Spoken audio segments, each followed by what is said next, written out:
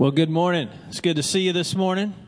I'm going to introduce our special guest in just a minute, but let's stand up for just real quick and shake a hand around you and make sure your neighbor's awake, because you're going to need to be this morning, all right? Because you get ready to laugh a little bit.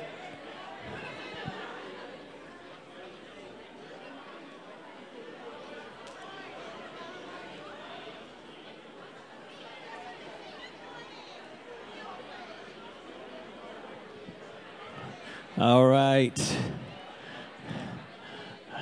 I hesitated to give you that opportunity because I didn't know if I could rally you back together with focus or not. All right, thank you. You can grab a seat. Hey, I know we have a lot of friends visiting with us today. If you're visiting, welcome. You're our honored guest. As Kayla mentioned, you can tear off that slip or just come let us know that grab one of the staff. My name is Jack. I'm one of the pastors here at Crossroads. And as most of you know, I've only been here for a few months, since October, middle of October. But I have a great honor today, and here's why. Over the last year, even though I've only been here officially since October, over the last year, I can't believe it's been a year, my family and I have been here and have grown to love all of you, and you become great friends. And this morning, I get to introduce a great friend to some other great friends, which is awesome. This guy I have known for probably close to 30 years, and we got reconnected after some time apart in ministry almost a decade ago, I guess 8 or 9 years ago, in the Dominican Republic, because he asked me to come see what God had led him to start in the Dominican. And he called and said, "Hey, I want you to come down here." And I said, "Man, I'm busy. I got stuff going on." And he said, "Okay." The next week, my phone rang. "Hey, I want you to come down here. I'm busy. I got stuff going." Okay. The next week, that's just, you'll get to know this dear friend in just a little bit. But not only a comedian by trade, some of you will remember a guy named Carrot Top that he's written for. He's been on national television. Most recently, he just won a Dove Award for Comedian of the Year, which is awesome. So we are privileged to have here my friend, soon to be yours, missionary and comedian, Mr. Mike G. Williams. Can you make him welcome this morning? Welcome, my friend. Thank you, Pastor. Thank you. Well, first of all, good morning. It's an honor to be here. I need to know something very quickly that's very important to me. Does anybody in this room know CPR? If you know CPR, raise your hand nice and tall. Okay. If you know CPR and you've done it on a real person, not just the plastic person, you've done it on a real person, raise your hand. Okay, crowd got smaller. If you've done it on a real person and were successful, raise your hand. Okay. You're the closest right down here, young lady, okay? I tell you this because, true story, my friends here know this. I have a medical condition. I have a heart problem, okay? So for any reason, I fall down up here, okay? Don't just sit there and think, oh, this is part of his illustration or story, okay? You come up and you start the stuff. And James, you got a phone, right? You call 911. You're the backup, all right? Get that rolling, too. Get her some help in here quick. I actually died 2.5 years ago in Butte, Montana. And not just beep, beep, beep, beep, beep, beep, beep, but beep, that one, okay? Twice. And the worst part about it was the week before, I was at a conference with the guy who wrote the book, 90 Minutes in Heaven. Have you heard of that book? And this guy was there at this conference, and he took about 3 hours and told us about his 90 minutes. I think he might have been embellishing a little bit. And his story was basically this. He goes to this big room like we're in here today. Beautiful room, by the way. I love your place here. And he goes to this big room. He's surrounded by family members that have gone on before him. He gets to meet Jesus. He gets to meet the disciples. And the whole time, he said, the room is filled with this angelic choir singing, angelic choir music. And he's moving toward this light, which he thought was his time to go see God. And somewhere along the line, they realized they got the wrong guy and they sent him back, okay? That's his story, okay? And so then I die. Seriously, I died twice, Butte, Montana. And when I died, my experience was completely different, okay? First of all, it was dark. I heard Leonard Skinner playing. And I saw a picture of my mother-in-law, okay, which is... Which is why I fought my way back twice, okay? My mother-in-law saved my life. And so I tell you that because the story I wanted to share with you this morning is a true story, okay? I was on a flight out of Seattle, Washington. And I was taking the red-eye flight. Have you taken the red-eye flight? You know, that's that late-night flight where you fly overnight. They call it the red-eye flight because you think you're going to sleep. When you book it, you go, oh, I'll sleep. But you get home to where you're going and you realize you didn't sleep and you have the red eyes, okay? That's why it's called the red-eye flight. Now, normally, I get a pretty good seat. I've been traveling for a long time. I have surpassed 3 million air miles with Delta Airlines and 1 million with American. Okay? I travel a lot. Normally, I get a good seat. I get what they call an upgrade. You've heard of that, the upgrade seat. I'm a Delta Diamond, and I looked at my little phone and my app. The kids know about those, okay? The app thing told me that I had been upgraded to first class for my red-eye flight, which is great because maybe in that flight, you can get a little sleep. And as I scanned my phone at 12:30 at night in Seattle, all of a sudden it went beep, beep, zip. And it popped up a little receipt. And the girl tore it off and looked at me and said, I'm so sorry, Mr. Williams, but we have changed planes and all the seats got reassigned. No problem, thank you. I headed down the jetway.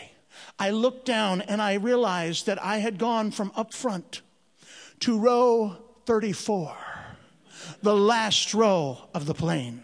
Not only was it row 34, the last row of the plane, but it was a middle seat. Look at me, people. Look at me. Let's just be honest. I'm not a middle seat person. Are you with me? Do you know what I'm talking about? Yeah, I got two brothers right there with a middle seat between them. Let's just be honest. If we're on a plane right now and I am walking down the aisle and I'm coming your way and you see me coming, realizing there's a middle seat between you, I don't care how full of Jesus you are. You're not happy to see me. Are you with me? Do you know what I'm saying? I'm just, Pastor Jack, I'm just keeping it honest. I'm just keeping it real, okay? And so, not only was it the last row, not only was it a middle seat, but it wouldn't recline. Everybody say, oh. Not that they recline that much anyway. Are you with me? You know what I'm talking about? If you haven't been on a plane lately, let me show you what recline looks like on a Delta airline. I'm going to simulate it right now with our little use of our chair here. Okay, now I'm in the Delta airline seat, the back, the coach seat, or what we commonly refer to as the cattle portion of the plane. And I'm going to use the symbolic button right here. And on the count of 3, I'm going to push it and recline. Are you ready? Here we go. 1, 2, 3, click. There's recline right there. That's recline right there. Now I'm going to go upright again. Ready? Right there. There we go. Right there. One more time for total relaxation. Let's recline again. Click right there. But yet they still can't somehow land the plane with you back a quarter of an inch. Are you with me? Do you know what I'm saying? They will yell at you. Sir, you've got to raise your seat back up. The pilot is trying to land the plane. Really? Really? Is a quarter of an inch? Is he up there going, I can't hold it together. Somebody's got a seat back. You know, I don't understand. You might say, Mike, why didn't it recline? Say that. Mike, why didn't it recline? It was leaned up against a 3/4 inch piece of plywood covered by blue and gray Delta color carpet, which separated me from the restroom. And all night long, 322 people kept being served water and coffee and Coca-Cola. And then they'd come back to 3/4 of an inch behind my chair and go in the restroom. Now, the problem wasn't that. The problem was that Delta has changed the way the toilets work. The toilets don't work with water anymore in Delta like they do at home. Now, in an effort to save weight on the plane, water is heavy. They operate the toilets on vacuum systems. Some of you know that. You know what I'm talking about. You've been there. They're like, I don't know, they have a hose that runs from the toilet right to one of the outputs of the jet engine or something like that. And when you push that button, it goes, and it's gone. You know what I'm saying? Are you with me? Are you with me? You know what I'm saying? I'll be honest. I know it's a Sunday morning, but I'm going to be honest. Don't be sitting down when you push that button, okay? I'm just telling you. I'm telling you right now, okay? Seriously, we used to have 5 kids. Now we have 4, somewhere over Kansas. And all night long, when I got home, I was totally exhausted. I had red ice. And when I got home, I went right to sleep. and forgot to take my pills. Now, you have to understand, folks, I take a lot of medication because of my heart. I take 15 pills every day. Okay, that's a lot of pills. Yeah, my guys got to see me take a couple of them this morning. Okay, I take them in a 9 o'clock group in the morning, 9 o'clock at night. Now, if my wife were here, she'd put her hands on her hips. Easton, you can see her. She'd put her hands on her hips. She would look at me and she'd say, "You tell them the truth." The truth is, I take 15 pills every day. The minuscule misunderstanding is that they were not all given to me by doctors. 3 were given to me by doctors. 12 pills were given to me by people like you around the country who said, if you will take this, it will help you. Gordon Douglas's wife sends me shark cartilage tablets, Will shark cartilage tablets. Biggest pill you've ever seen. You have to break them in about 5 pieces to get a horse to swallow them. You know what I'm talking about? Shark cartilage. You're probably saying, Mike, is the shark cartilage helping your heart? Good question. I don't know, but I'm swimming faster than I've ever swam before, okay? And when I eat, my eyes roll back, but unless you get the Discovery Channel, that wouldn't make sense. It's Shark Week. I have 2 ladies from the essential oil companies. Where are my essential oil ladies? I know you're in the room. I smell thieves' oil. Where's my essential oil ladies? Raise your hand. It's okay. Or just nod at me. It's okay. I know we're in a Baptist church. We don't raise our hands. All right. Okay. Young lady, here's your time to advertise. What company do you represent? Young Living. Where's my other Young Living people in the room? There's nobody. Hey, you've got a great crowd today, okay? Afterwards, if you'll be back at the back door, you can pass out some cards, all right? Now, do we have anybody from the other organization? I don't want to leave them out if they're represented. I'm giving you a chance. Is there anybody here from the other company? Starts with a D, ends with the word Otera. Anybody here? Anybody at all? Okay. The guys have no idea what we're even talking about. Guys are like, oh, WD-40, Castrol. Yeah. Woo, Quaker State. Yeah. All right. Okay. Now, you back me up on this. Young lady, what is your name? Allison. Nice to meet you, Allison. Allison, you back me up on this because people think that I'm making this up, but I'm not. The oil ladies, now let me say this in respect to them, they are dealing with ancient biblical-based oils, okay? Most of these oils, many of these oils are found in the Bible, not in the 66 books, but in the Concordance and the Apocrypha. But anyway, Book of Mormon, full of them. Okay, anyway, no, I'm sorry. I was joking. It was a joke, okay? All right. Ancient biblical oils. They mix up concoctions of oils that are helpful to you. I have 2 ladies, back me up on this, Allison, who buy me empty pill. They buy empty pill capsules, right? She's shaking her head, yes, okay. They buy empty pill capsules. They fill them with droplets of these ancient biblical oils, okay? I was just joking. The biblical oils, okay? And they package them back together, send them to me through the mail, which I believe is a federal offense.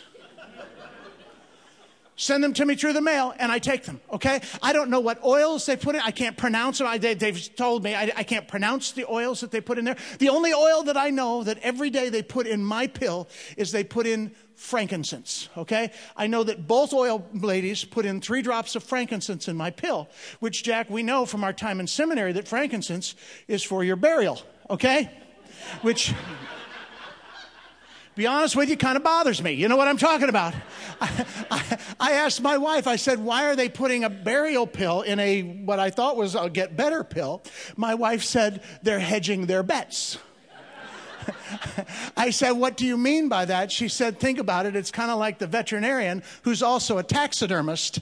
Either way, you get your dog back. You know what I'm saying? Okay, that's all I'm saying. That's all I'm saying. So I take these pills. Are you getting better? I don't know. So here I am. I came home. I fell asleep at 7 o'clock in the morning. I'm supposed to take my pills, my 3 heart pills. One of them is called a pacemaker and a pill. I've got to take it at 9 o'clock. Slept right through the 9 o'clock pill taking time. Slept till 2 o'clock in the afternoon because I had been awake all night. Got up, spent time with the family. My wife said, you have jet lag. I said, I have jet lag. She said, I said that. I said, thank you. She said, go to bed. I said, I will. And at 7 o'clock at night, I went back to bed and forgot to take my 9 o'clock at night pills. Now I've gone 24 hours without my heart pill. Not good. Not good. All right. I woke up at 12:30 at night and realized, I haven't taken any of my pills. So I quietly got out of bed. I didn't want to wake up my wife. Why? Because that's the kind of husband that I am. Okay. I quietly got out of bed. I went into the kitchen. I didn't turn on the light in the kitchen. Why didn't I turn on the light? Because sometimes that light shines into the bedroom. That's the kitchen is right off of our bedroom there. I didn't want to turn on that light. Why? Because that's the kind of husband that I am. All right? And so I began to take my pills. I didn't even want to use the water, okay? I didn't want to use the water because you put that water thing, it goes clunk, clunk, clunk, clunk right there. And so I just poured a little of the Brita water out there that you make in the fridge there. I poured the Brita water out, and I start taking my 15 pills. You can't take 15 pills at once. I have tried, okay? I take mine in 3 groups of 7, and so I'm Not a big math crowd here in Grr, right here. I'm taking the pills, and I realize in the darkness, I look down, there's 2 pills on the floor. I have dropped 2 pills. Now, you have to understand, we still have young kids at our house. We have 4 kids. We have Chapman and Coleman and the other 2. And so I reach down. We have a rule at our house. Something falls on the floor. We have a short amount of time, a window in which to pick it up, and it's still considered clean. Are you with me? Anybody else there? You know, at our house, that's 45 minutes, okay? And so I reach down. I pick up the pills. Don't worry. This is going to get spiritual in a minute. Hang on, ma'am. Hang on. We're normally just still in the song service, all right? Now, I reach down. I pick up the pills. I scoop them up, throw them in my mouth, swallow them down, and went back in, crawled into bed. Very quietly. Didn't want to wake up my wife. Why? Because that's the kind of husband I am, right? I'm laying there trying to go to sleep. Have you ever had your body clock off? You know, when you're exhausted, but you can't sleep. It makes no sense to me. I've asked doctors about this. Easton is practically a doctor right here. Easton, I've asked doctors all across the country, how can you be too tired to sleep? They say, we don't know. We don't know, okay? I'm so tired, I'm laying there, but instead of falling asleep, I'm trying everything. I'm trying to count sheep. You ever try to count sheep? You know what I mean? I've never been a farmer. I don't know how to count sheep. I come from a church background, a theological background. I like to count books of the Bible. You know, that's a good way. You do it. You know, just sit there. If people count sheep, I just go Genesis, Exodus, Leviticus, Numbers, all 45, 50 of them. And then I start again. The scary part is, Pastor, fewer people got that than they did the math joke, okay? There is work for you to do here. There is work for you here. All right. New thing now called the Old Testament. All right. So anyway, I'm there trying to get to sleep, but instead of falling asleep, I started getting indigestion. Quickly went from indigestion to an upset stomach. Quickly went from an upset stomach to pain. Now, when I reached a level of pain, I realized that I should not suffer alone. Do you know what I'm talking about? Okay. I realized at this point I should bring my wife into this. So being the husband that I am, I reached over and I shook my wife's arm and I said, baby, I'm not feeling well at all. To which she opens one eye and says, roll over and go to sleep. You'll feel fine in the morning. Oh. That was not the level of care I expect after 33 years. We have been married 33 years consecutively, okay? Yeah. After 33 years, I expect a little bit more than that. And roll over and go to sleep. You'll feel fine in the morning. And it kind of made me mad. And then I got to thinking, no, what would Jesus do? What would Jesus do? And I thought he would send her to hell right now is what he would do. Right there. No. That was a joke. Jesus. Pastor, some of your folks are loving this. Some of them are looking for Jesus to come through the roof right now. Okay. Jesus would give her a second chance. Can I get an amen? Okay. So I thought about this and I thought about, I've got to say this in a way that brings her into my pain and my situation. She was tired. She was asleep. I'll give her that, right? You don't always wake up immediately and function. And so I thought about it, and I thought about all the times when I'll use this word because she's not here. When we were pregnant.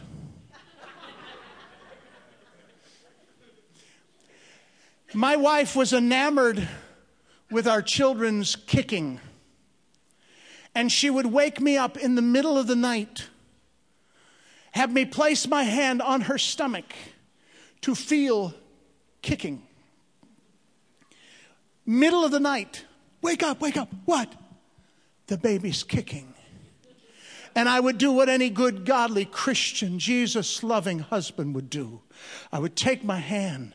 I would put it on her stomach, and she would say, okay, wait. Okay, wait. Wait. And 20 minutes later, she would go, there. Did you feel it? And I would go, whoa. Praise the Lord. But I'm going to be honest with you, folks. I'm going to tell you the truth. I never felt nothing. Never felt nothing. Nothing. Nada. Zippo. Zilch. Nothing. I pretended to. Why? Because I loved her. I think it ought to be reciprocal. I reached over that night, shook her arm. I said, baby, feel my stomach. Something's kicking. To which she opens that same eye, looks at me and says, quit whining. Now I'm angry. Now I'm laying over right at my side of the bed. You know how you lay right there? I'm talking to myself. I'm not whining. I know when I'm whining. Oh, I can whine. I know when I'm whining. I'm not just going to get better in the morning. I know when I'm going to get better in the morning. I'm not going to get better in the morning. In fact, I hope I die. I hope I die to prove to you and your mother.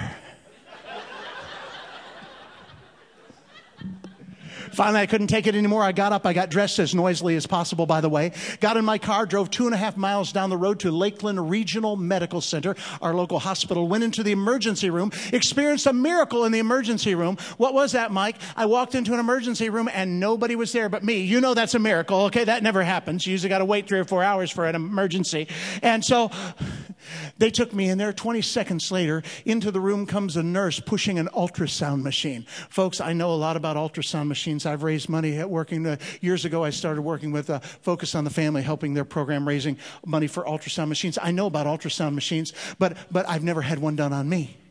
Behind the nurse are 2 doctors. One is Dr. Barrett, been at the hospital for a number of years, delivered 3 of my 4 kids, okay? Behind him is a tall, lanky fella from University of South Florida. They're learning to be a good doctor. They start scanning my body with this ultrasound machine, asking me questions. Mr. Williams, have you had an operation recently? I said, no. Last operation I had was, 27 years ago, Stouter Memorial Hospital, Troy, Ohio, an emergency appendectomy. Why do you ask? And he moved the probe and he turned the screen and he said, if you'd had an operation recently, we'd almost be assured that they had somehow inadvertently and accidentally left 2 sponges in you. There appear to be 2 sponges in you. Don't get ahead of me, folks. You already know more than I knew. There appear to be 2 sponges in your intestinal tract. And the young doctor leans in and he says, one of the sponges looks like a dinosaur, okay? And so everybody will be on board in a minute. Hang on. They left the room. When they left the room, I got out my phone. I called my wife. I woke her up a 3rd time. I said, I'm not just whining. I'm not just going to get better in the morning. I have 2 sponges in me. 2 medical-sized sponges in my intestinal tract. I'm not just whining. And the young doctor says one of the sponges looks like a dinosaur. To which my wife, the love of my life, my helpmeet unto the Lord, says to me without emotion, we went to the dollar store today. What? Have you ever had somebody join your conversation that had no idea what you were talking about? I said, baby, wake up. I'm at the emergency room, the ER. I am here. Dr. Barrett is here. Delivered 3 of our 4 kids. I have a T-Rex in my intestines. Wake up. She said, I'm not sleeping, silly. We went to the dollar store today, and your middle son, Coleman, with his $1, bought 4 little green pills that when you throw them in water, 6 minutes later, they expand to 6-inch foam dinosaurs. He lost 2 of the pills.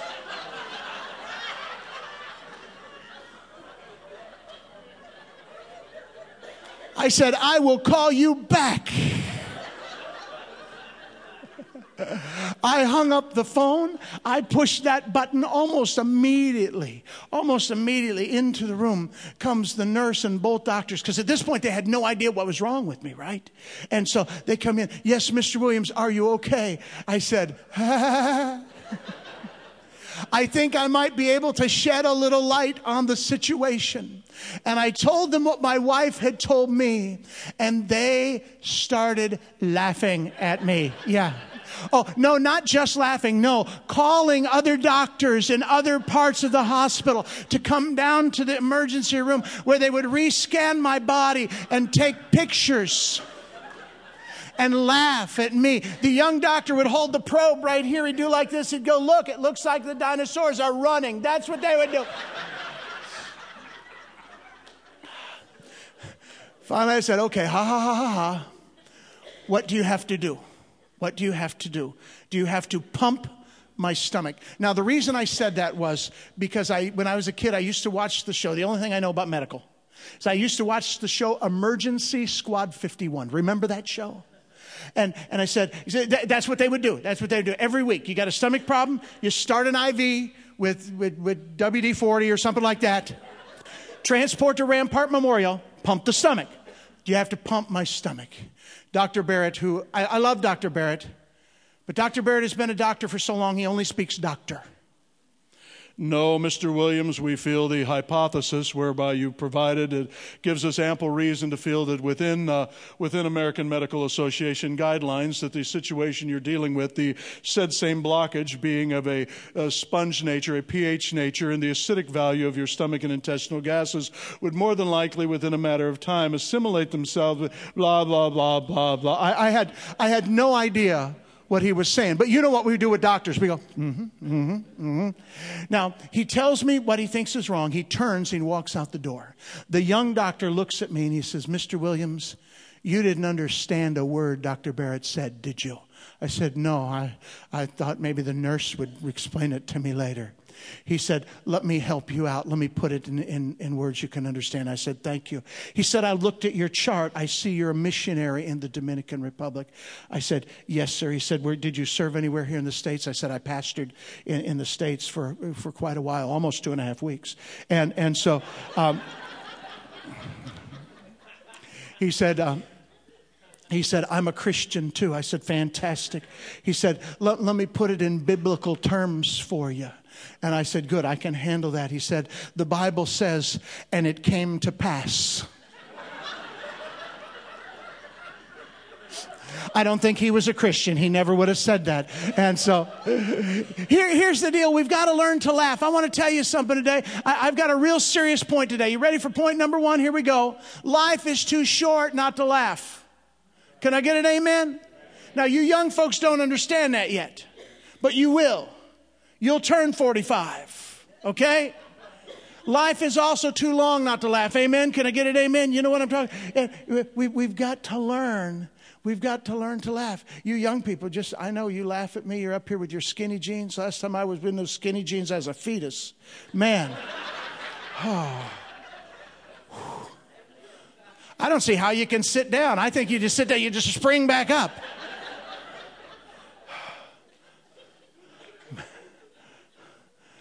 I'm going to tell you, I was 45. James, I was 45 years old, feeling good, feeling healthy, fit, trim, fairly compared to now, okay? Trim, took a nap on a lazy boy recliner and tore a rotator cuff, taking a nap. That's what you guys have got to look forward to. The Bible says this. Listen to this verse from Scripture. A merry heart does good like a medicine. The joy, let's do another one. The joy of the Lord is my strength. There's even one ungiven. It says God loves a cheerful, the real verse, the literal translation of the verse is hilarious giver. God has given us, do you know laughter is mentioned 42 times in the Bible? 42 times. That's 42 times more than the word Trinity is used.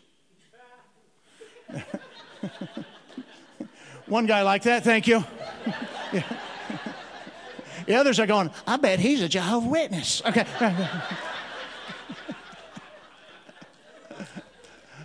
I'm not against the Trinity. Are you against the Trinity? No. But if God told us to laugh 42 times more than he told us about the Trinity, maybe we ought to be the most laughing people in the world. Well, brother, do you know all the stuff that's going on around the world right now? Yes, I do. But here's one thing I know above all else. He's got the whole world In his hands, come on, he's got the whole wide world. In his hands, he's got the whole world.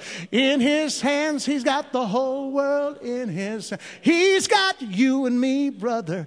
In his hands, he's got you and me, sister. In his hands, he's got everybody. In his hands, he's got the whole world in his hands. See, the outcome of this is not in doubt.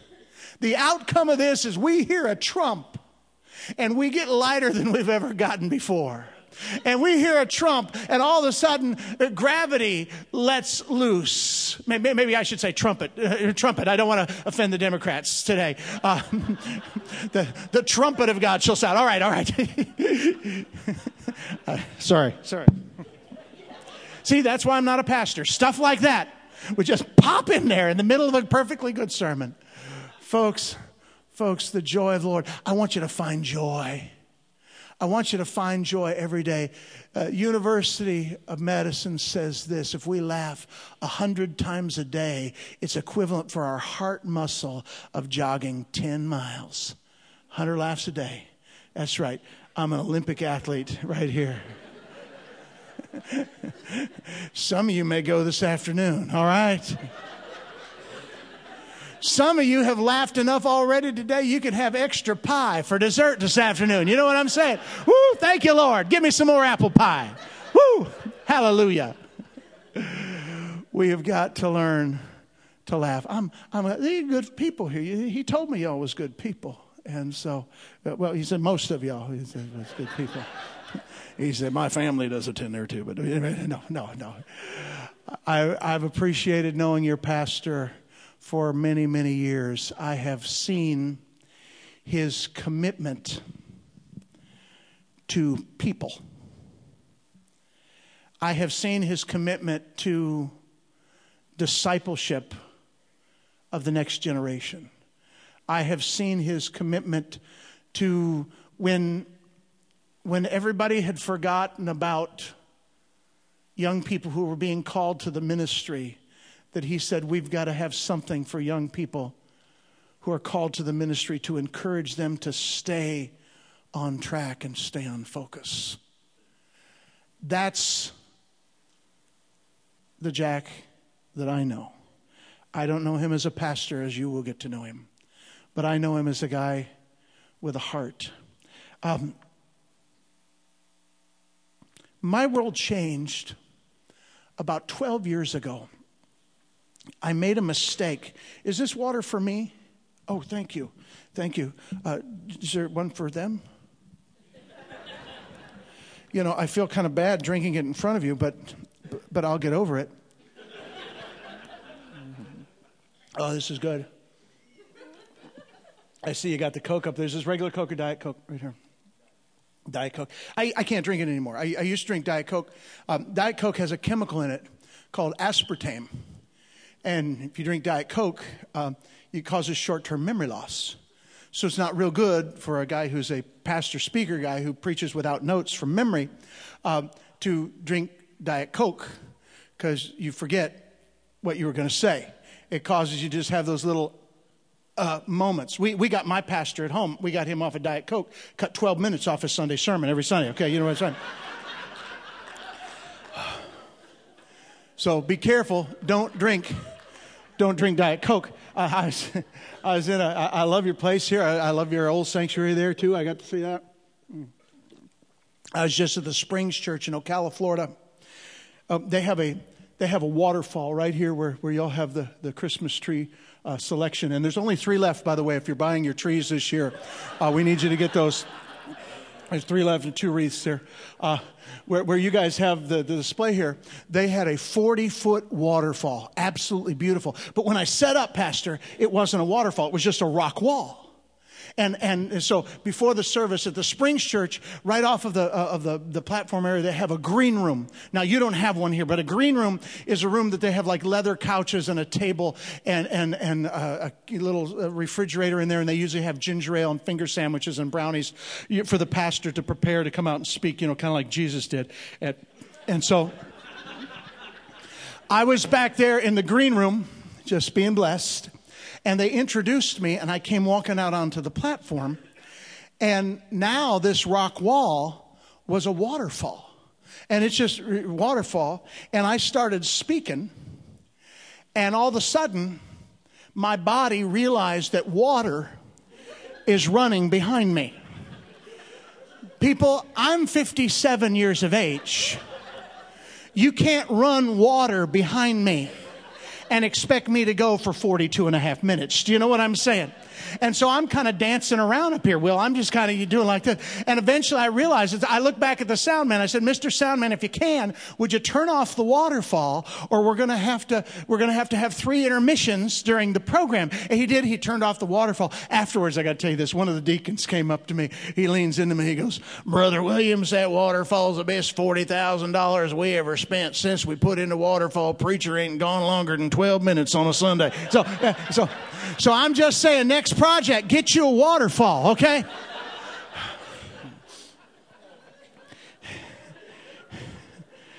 "12 years ago, I took a trip that may have ruined my life, or it may have given me life. I'll let you be the judge. I got invited to go to the country of Haiti. Haiti is an island off the coast between Cuba and Puerto Rico. It's actually the island of Hispaniola. It's made up of 2 countries. The western third is Haiti. The eastern 2/3 is the Dominican Republic. And I went down there, and for the first time in my life, I saw poverty on a scale that I'd never seen it. Now, I think I know poverty, but it hit home there. I remember getting in that truck. We were going out during one of the coup attempts that happens so often. We had to lay down in the bottom of a truck for them to get us out of there that particular day. And I remember praying, saying, Lord, I never want to come back here again. We slept in nice conditions, but with tarantulas and rats. I never want to come back here again, but somehow knowing that I would be driving down that road again.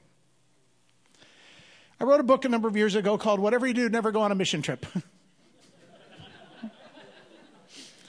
I always fear telling this story, Jack, because I'm afraid that people won't come on a mission trip because they will think, oh, wow, if I go on a mission trip, I'm going to be called to go to Zimbabwe or wherever that is. Let me tell you what, most people go on a mission trip, they're just fine. Everything's fine, and everything's wonderful, and their life continues normally here. But for some people, God has a specific plan for their life there. And when he puts that calling on your life, you'll know it, and you won't want to be anyplace else. So don't fear. Don't ever fear where God wants to take you. Because when you get there, you'll go, wow, this is what I was meant to do. You follow what I'm saying? I want to make sure the humor doesn't override what the real deal is, the calling of God. I fought it for a long time. I made deals with God. I bought God a lot of stuff. Comedy was good to me back then. Well, it's good to me now, but I don't mean that in a bad way. It's been good. I hope you've had fun today and laughed. But I was traveling all over the country, and we had this beautiful big bus thing. You know how Christian ministries are. The first thing you need to do is buy a bus. It shows whether you're really in the ministry. If you have a bus, you travel the way Jesus did. And 40-foot coach with air conditioning. That's what I want to know when we get to heaven, why Jesus didn't tell us about air conditioning. But anyway, I remember that day I was sitting on a cruise ship in the Caribbean.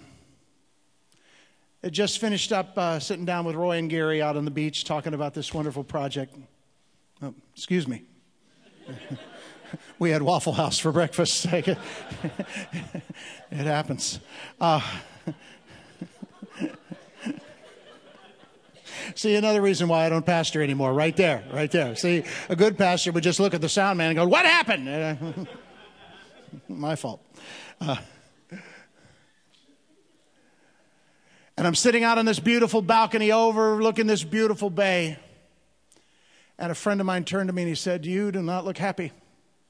I said, I'm not. He said, why, Mike? Everything you wanted in comedy has come true. You're now the producer of this, the biggest thing in the comedy world right now. You're the head of it. You've made it. I said, I'm not supposed to be here. Supposed to be in an island between Cuba and Puerto Rico. I'm supposed to be loving and serving people there. And here I am sitting on a cruise ship, getting ready for the next buffet because the last one was only an hour ago. And I came home from that, and I took my wife out to dinner. Very nice place. That's to the same place we got engaged at. That Burger King is still there.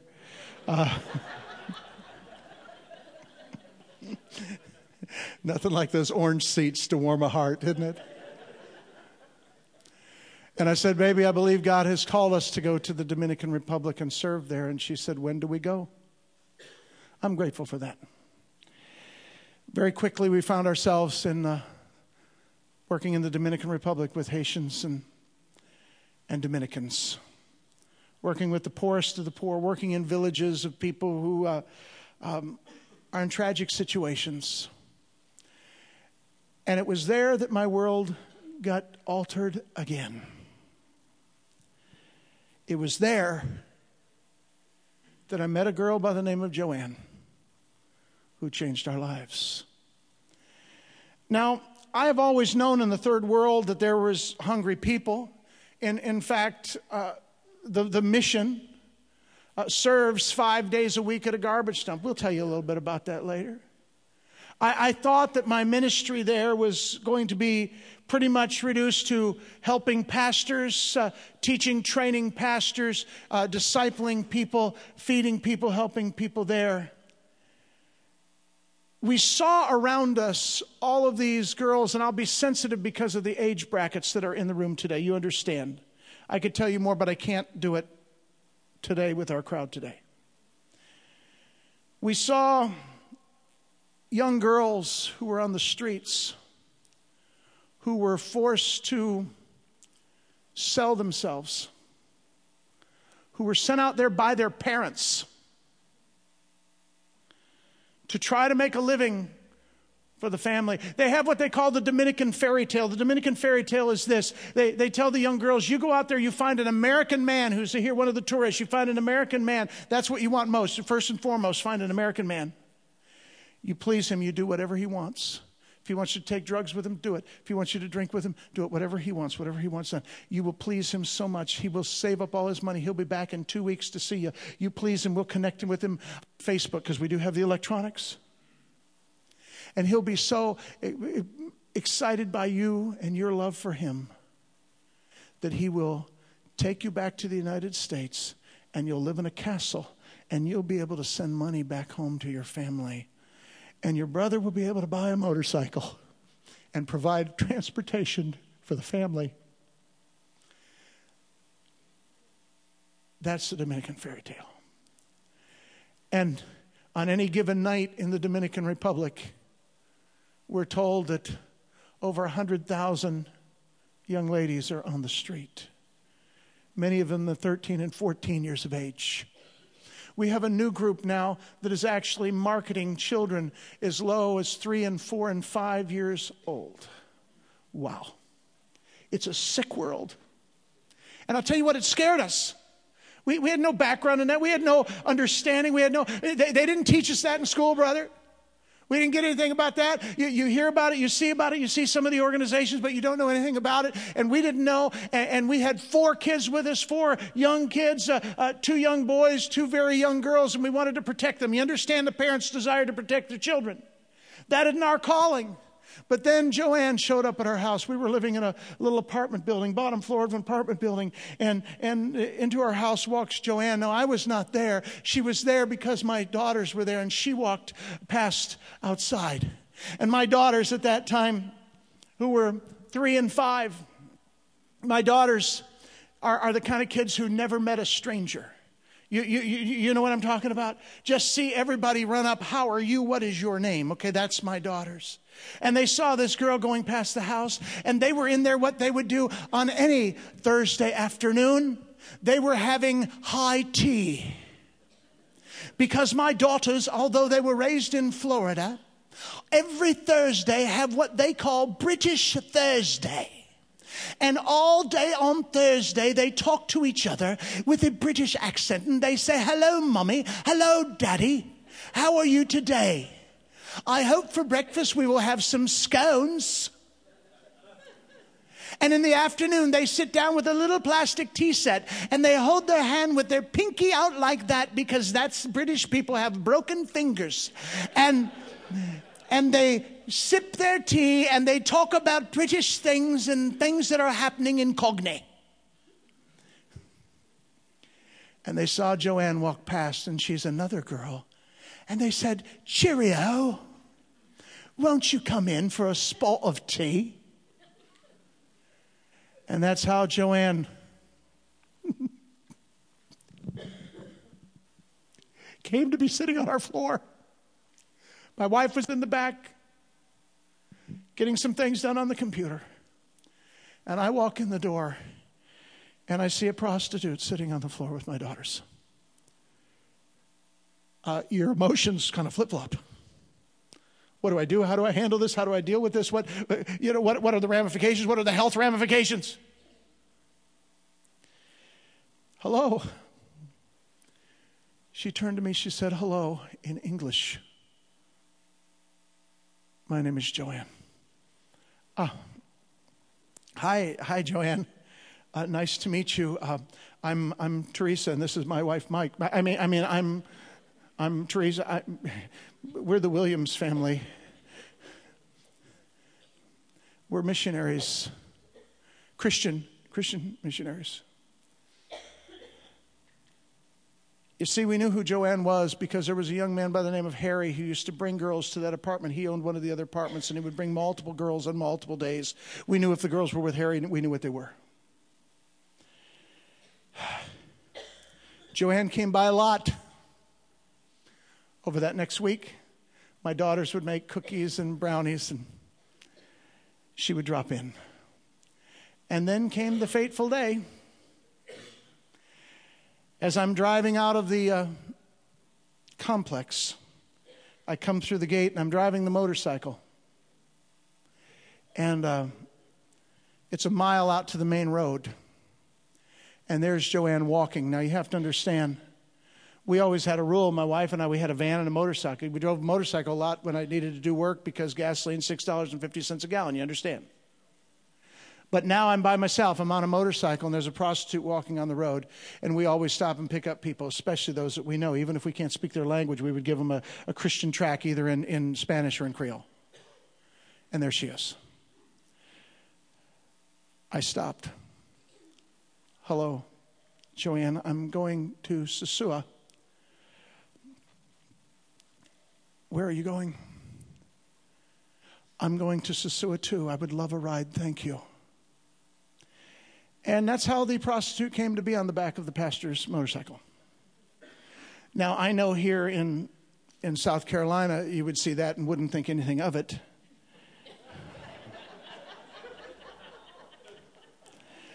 But let me tell you, even in the Dominican, among missionaries, that might raise an eyebrow and get something going on the web. Now, let me say this. She was very ladylike. She sat as far back. I had a luggage rack on the back. She had sat as far back as possible. I, on the other hand, was sitting as far forward as I've ever sat on a motorcycle. I don't know if you've ever ridden a motorcycle with the bars behind you, but like a powered unicycle. And we drove into Sosua. And before I got to Sosua, I stopped. I stopped in front of a medical clinic. We didn't know. Jack, we didn't know. We didn't know how to talk to these girls. We didn't know. It wasn't our background. We were afraid of them. We were scared. And I did all I could do. I did the only thing I knew to do at the time. I stopped in front of this medical clinic and I said, Joanne, I'm going to take you where you're going, but I want to point something out to you. I said, Joanne, this is a medical clinic. My wife and I laid the first blocks on this clinic. The people in there who run it, Angelica Cordero, you walk in there, you tell her you're friends with Mike and Teresa Williams, and I'll bet you're the next person to see a doctor. If you ever need to see a doctor, if you ever need medical help, you walk in there. And that's all it took, sir. All it took. All of a sudden, the tears started coming down her face, and she told me her story. Mike, I wasn't always the person that you see today. Mike, I lived in the better, the nicer houses on the hill in Port-au-Prince when the earthquake came. You remember the earthquake? How many remember the earthquake? She said, I'm educated. I speak English as well as you do. And she did. She said, but the earthquake came and our house came down and I was the only one to get out alive. And for the next 3 days, I listened to my mother and my sisters die underneath the concrete. That's got to do something to you. She said, we all needed help. Nobody could help us. We didn't have the ability to lift that. And everybody needed help. And she said, then when the men downtown realized that the folks up on the hill had fallen too, they realized, wow, they could break in up there and they could find something of value. And so the men were coming up in gangs trying to break into these fallen rich houses, as they considered them, to find something. And they were raping the women. She said, I knew I couldn't stay. She said, I knew that my mother had a friend in Sosua, Dominican Republic. And I started walking. Mike, I walked for 12 days. I drank water out of puddles because I wasn't used to drinking their water that would come out of their spigot. I'd get sick. I drank water out of puddles, hoping that it was pure rain water, and I would try to find some fruit. It wasn't the time of the year for it, but you would eat this unripened fruit that was on the trees, the mangoes there. And she said, I got to Sosua, and I've walked around, and I've knocked on what I think is every door here, and she's nowhere to be found. And all of a sudden, Harry pulls up in this big Nissan Armada, and he had 2 other Haitian girls in the back, and I knew what they were. I could see it immediately. I knew what they were, and I knew I shouldn't go with them. But Mike, I was just so hungry. He said, you look hungry. Get in the car. And I got in the car. Jack, I'll never, to my dying day, I will never forget the 2 lines that changed my world again. She said, Mike, I used to teach Sunday school at the Baptist church. I used to sing in the choir. And look at me now. And something changed right there. All of a sudden, Joanne wasn't a prostitute anymore. All of a sudden, she wasn't dirty. All of a sudden, she wasn't somebody to be feared. All of a sudden, she wasn't a street person.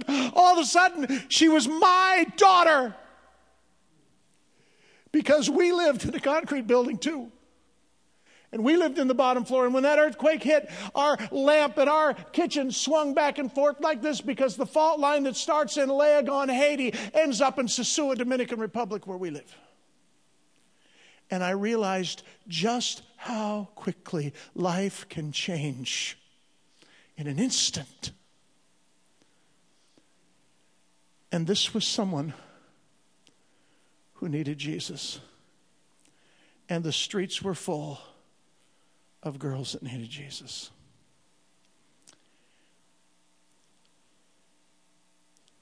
That's one of the reasons we're in the Dominican Republic. A couple of years ago, you might have heard I had a little heart attack. I don't know if you heard about that, like earlier in the program. Short-term. Do y'all drink Diet Coke? I don't know if you heard about this, but Diet Coke has a chemical in it. When you drink it, it causes short-term memory loss. I'll tell you about that later. And I remember my wife on the phone to me. I was in Butte, Montana. And she said these words. If you don't come home, who do I call? I don't know if you've ever heard those words. And God said, call Jack Eason. He'll know what to do. And Jack became a part of the work, and we became a part of his work. Crossover in Malawi. And so let me say today, number one, thank you for loving the guy that is of great impact on our people in the Dominican Republic. You don't just have a pastor who tells you how to be the salt and light. You have a pastor and his family who demonstrate how to do it too. That's discipleship. So, Jack, I want to say thank you. For those of you who have not heard the end of the story of my heart situation, I lived.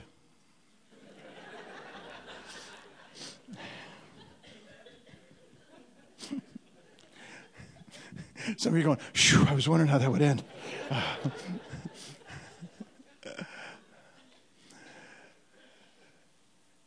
Mike, dealing with the people you deal with in the Dominican Republic, how do you find joy? You have to find joy. See, the joy of the Lord is our strength. That's why he gave it to us. That's why he gave us the ability to laugh. In the middle of the crazy, we laugh. In the middle of the insane, we laugh. In the middle of the tough times, we laugh. Not because life is funny. Life doesn't cease to be funny when people die any more than life ceases to be serious when people laugh. You can write that one down. I didn't write it, but if you think I did, put my name after it. I'll take credit for it. I'm a pastor. Oh, I'm sorry. Freudian slip. You know, Nick, you're a PK. All right. That was a Freudian slip. Freudian slip. It happens to all of us. You know, Freudian slip is when you meant to say one thing and you said another thing, and you meant what you were somehow really. That happened to me at Thanksgiving. I meant to say pass the potatoes, and I said, I hate you. You ruined my life. But anyway, same thing. Same basic tenet. Basic tenet.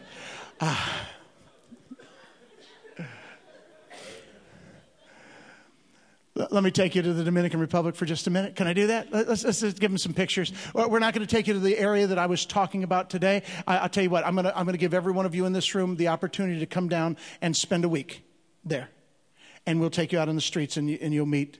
You'll be with us. I'm thrilled to have a bunch of folks that help make this happen down here. We have James down here. James kind of works with us on all the media stuff. James, wave at everybody right there. You can't see over his hair. He's got big hair. See, it happened again right there. Right there. You've got Easton right here. Easton, right, wave at everybody. Easton. You got Madeline right here. Madeline right here. And Easton and Madeline work with us every summer. Nick's been with us for multiple summers and actually spent many months down there working and translating. Nick, good to see you here today. And Will's been down there too. And so good to see you folks here. We got Sean Camry over there. Sean, wave at him right there. Sean's one of our board members, lives in Lakeland, Florida, helps make this thing happen. Been down there. I want to take you, if you were there with us, not today because today's Sunday, but if you were there tomorrow morning, I want to take you where we'd be going. We'd be going to a little in the morning, about 8:30, we'd start cooking soup. Rice and beans and vegetables, and we'd be putting it together in this big pot, and we'd be going to a garbage dump that's outside of the city.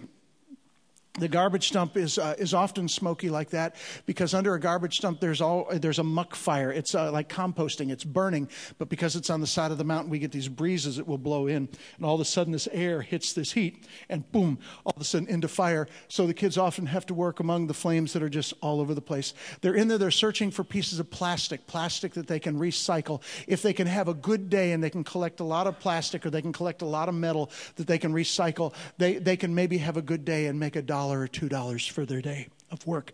Go ahead to the next slide. As one of the boys, he's grabbed one of the old rice bags. That's what he's doing inside of that. He's got plastic that he's collected. A lot of the plastic obviously has gotten burned up, but he's searching for certain kinds of plastic. Go ahead to the next one.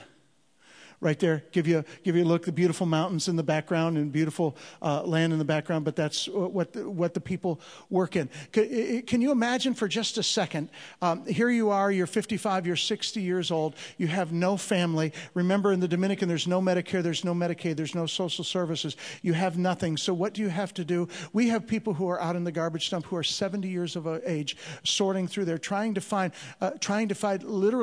food that they will eat that afternoon. Go ahead to the next slide. This young lady, I remember seeing this, Jack. It was a Wednesday. Wednesday's the day that the big truck comes from the grocery store. You've been there so many times, that big, huge Goliath truck.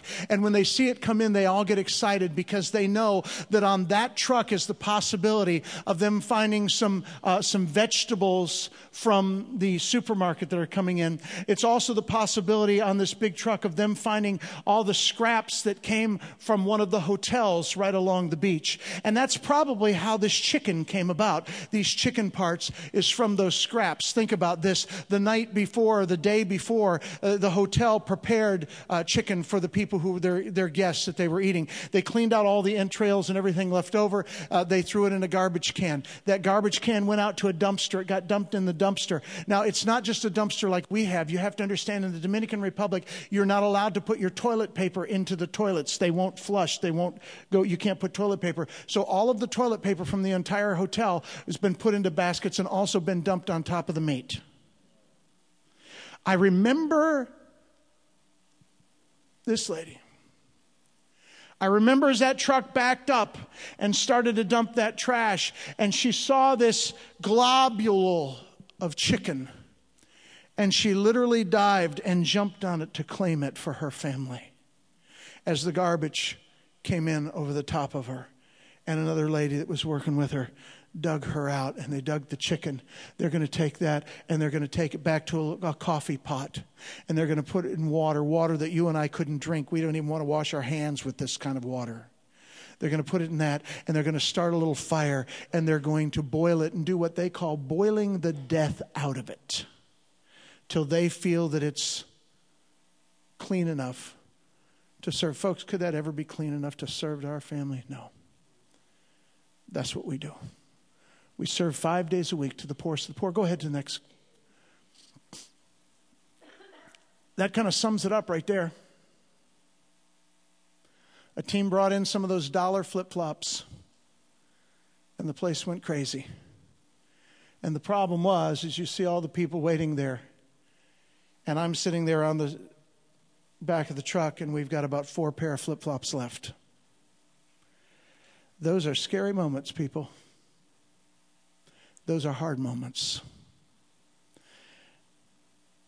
That's our world. Do we have another one? Do we have another slide? They're there lined up for food. It's a special day. It's hot dog day. And we're serving hot dogs. And it's also birthday party day. We try to once a month have a birthday party where we take cake down there and we sing happy birthday to everybody. Because you know what? The truth is, no matter where you are or who you are, no matter where you are in life, you're a creation of God. And you deserve to be celebrated. And we celebrate their life.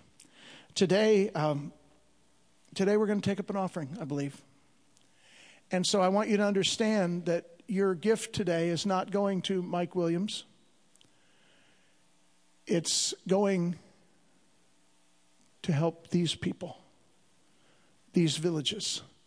We have 5 villages, 5 community center locations.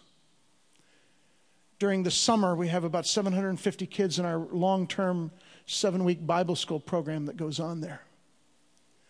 That's what you're helping make possible today with your gift.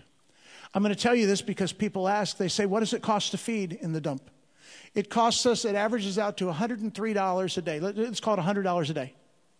If you would want to know that you took on one day at the garbage dump, fed everybody at the garbage dump, and any given day between 60 and 120 people, depending on what the day is at the garbage dump. $100 would feed for one day. $1,000 would feed for 10 days. It's 2 weeks. Folks, whatever you can do today, know that it's all going to the mission. It's going to rescue those little girls that I can't show you the slides on today.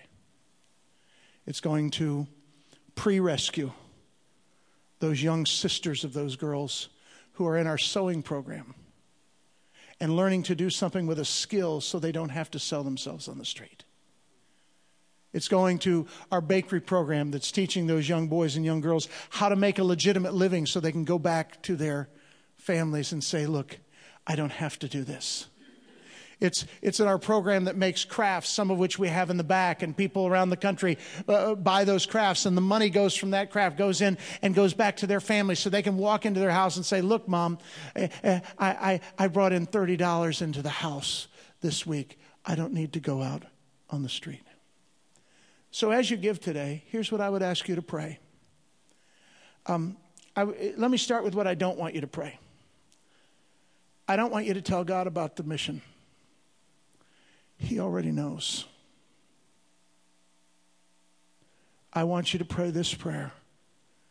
Heavenly Father, you know the need. What do you want me to do about it? And if we do that, then today will be a great and glorious day where we have laughed and cried and we have glorified God. All right? All right? Good. Jack, you take it from here. I'm going to have a drink of water. I'm going to ask our ushers to come down if they would. And while they're coming, let's pray together. Lord, thank you for the privilege to participate in a work that you're obviously doing and to make a kingdom impact through the lives of young boys and girls and families in the Dominican Republic. I pray, Lord, you would guide our hearts and our giving during this time together. In Jesus' name, amen.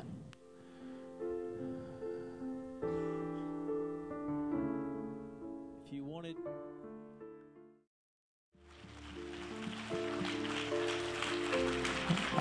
myself and my kids and two of us from here at Crossroads, Logan Bennett and Marianne McMakin, will be making our journey to the Dominican together on a trip December the 31st. And then we're going to come back and invite a whole couple plane loads full of people to go with us in July. We've been going through, church family, as you know, for the last, several weeks, a study about having crazy faith. And Mike's story is in here, at least the Dominican part. But can you come back and take just a couple minutes, if you guys would just bear with us, just a couple minutes. If you're here this morning and you don't have a relationship with Jesus, I want you to know that that's the relationship that ultimately changes everything.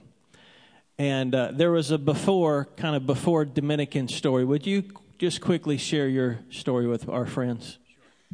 Sure. I won't go too long. I'm hungry too.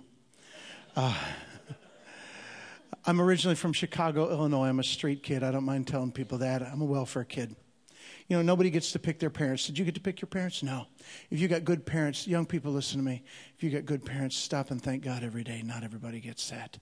I'm the youngest of 5 children. My oldest brother was killed in the streets of Chicago at 17 years of age. My next brother died in a jail cell at 17 in Louisiana. I haven't seen or heard from either one of my sisters in close to 30 years now. You can lose people to drugs the same way you can lose them to death. Some of you know that. You've been affected by that in your life. Met my biological father one time, 27 years of age, when I found out who he was. And I located him, and he agreed to meet with me. He spent 5 minutes with me and asked me to drop him off at the bar where he could get on with the rest of his life. Thanks, Dad. Some things you never get over. That might be one of them. My mother did one of the kindest acts that a woman could ever do. My mother decided to give me away. She gave me away to a Christian man who was the mailman who would deliver mail to that apartment building we lived in. And every time he'd come through those doors, he'd ring all the bells and begin to put the mail in those boxes. And people would come down to get their mail. And if he'd see him, he'd pull the mail out of their box and he'd put it in their hand. And he'd say, "Here's your mail. And remember, God loves you." Wow.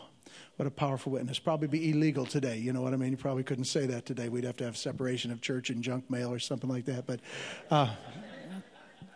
one day my mom stopped him and said, "Harry, would you take my youngest son? Get one of my kids a chance at life. Get one of my kids out of here." And he said, "I can't. I take care of my wife who's very ill." But he said, "I have a daughter and a son-in-law. They can't have children. My daughter has multiple sclerosis."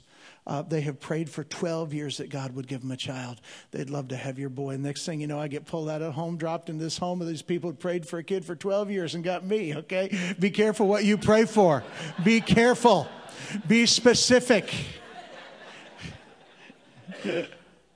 I'm a rescued kid. Dropped into a little Baptist family, Jack. A little Baptist family. Mom used to sit by my bed at night, teach me those Sunday school songs. I've got a home in glory land that outshines the sun. I've got a home in glory land that outshines the sun. I've got a home in glory land that outshines the sun, way beyond the blue. My dad was a Sunday school teacher. He took it serious. Every Saturday night he'd take about 3 hours prepping for that lesson.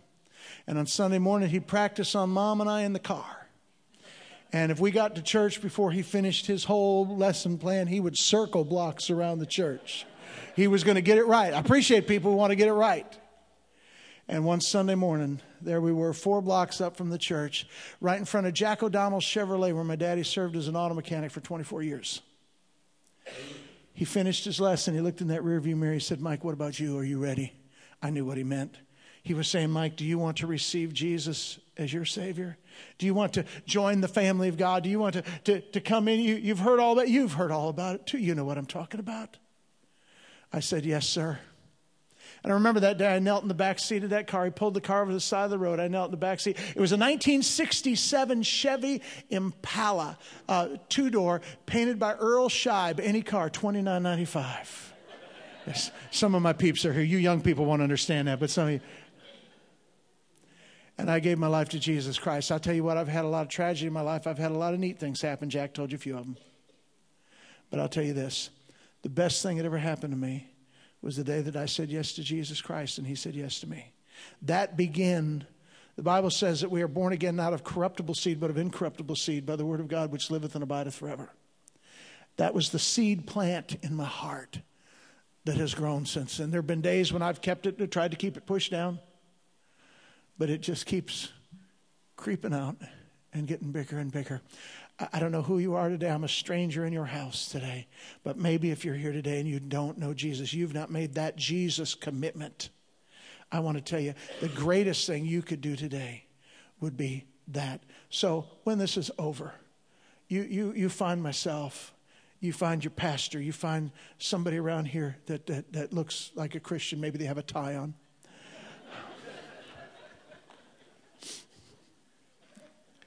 I say that humorously because this is not a sad time. This is a joyful time. It's always joyful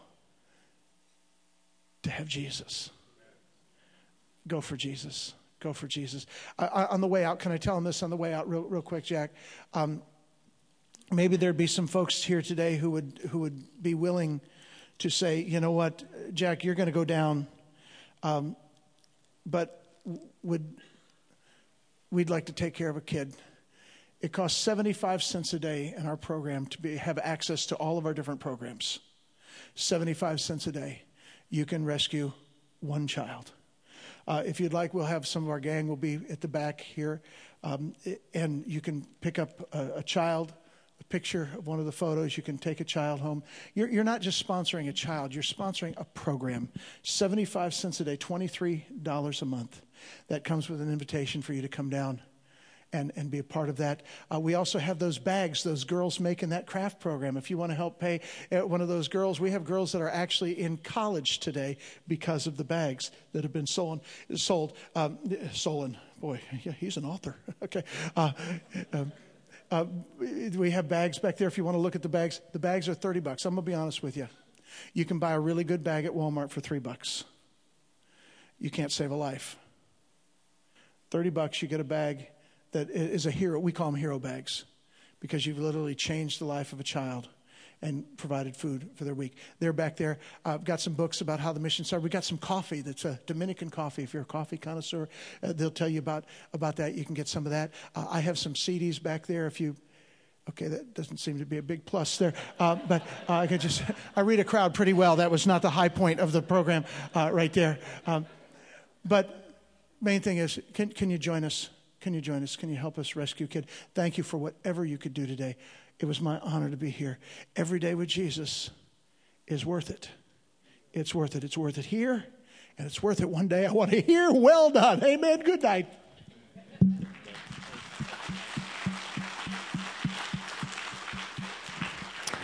Thank you, Mike. And thank you, Crossroads, for letting me introduce one of my best friends in the world.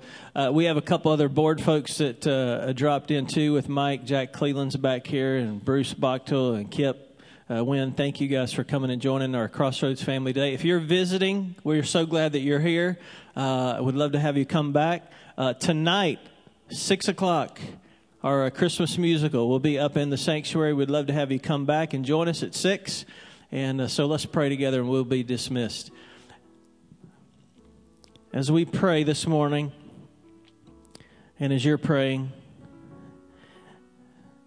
as you hear Mike share his testimony this morning, if you find yourself saying, I really don't know about this Jesus, I just want to reemphasize and re-encourage you with Mike's words.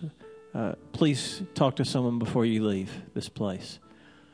Myself or Heath, Joey, some of us will be standing at the back tables back there. Please grab our hand. We would love to share with you how you surrender your life to Jesus. It's actually very simple. You just say, Lord, here I am.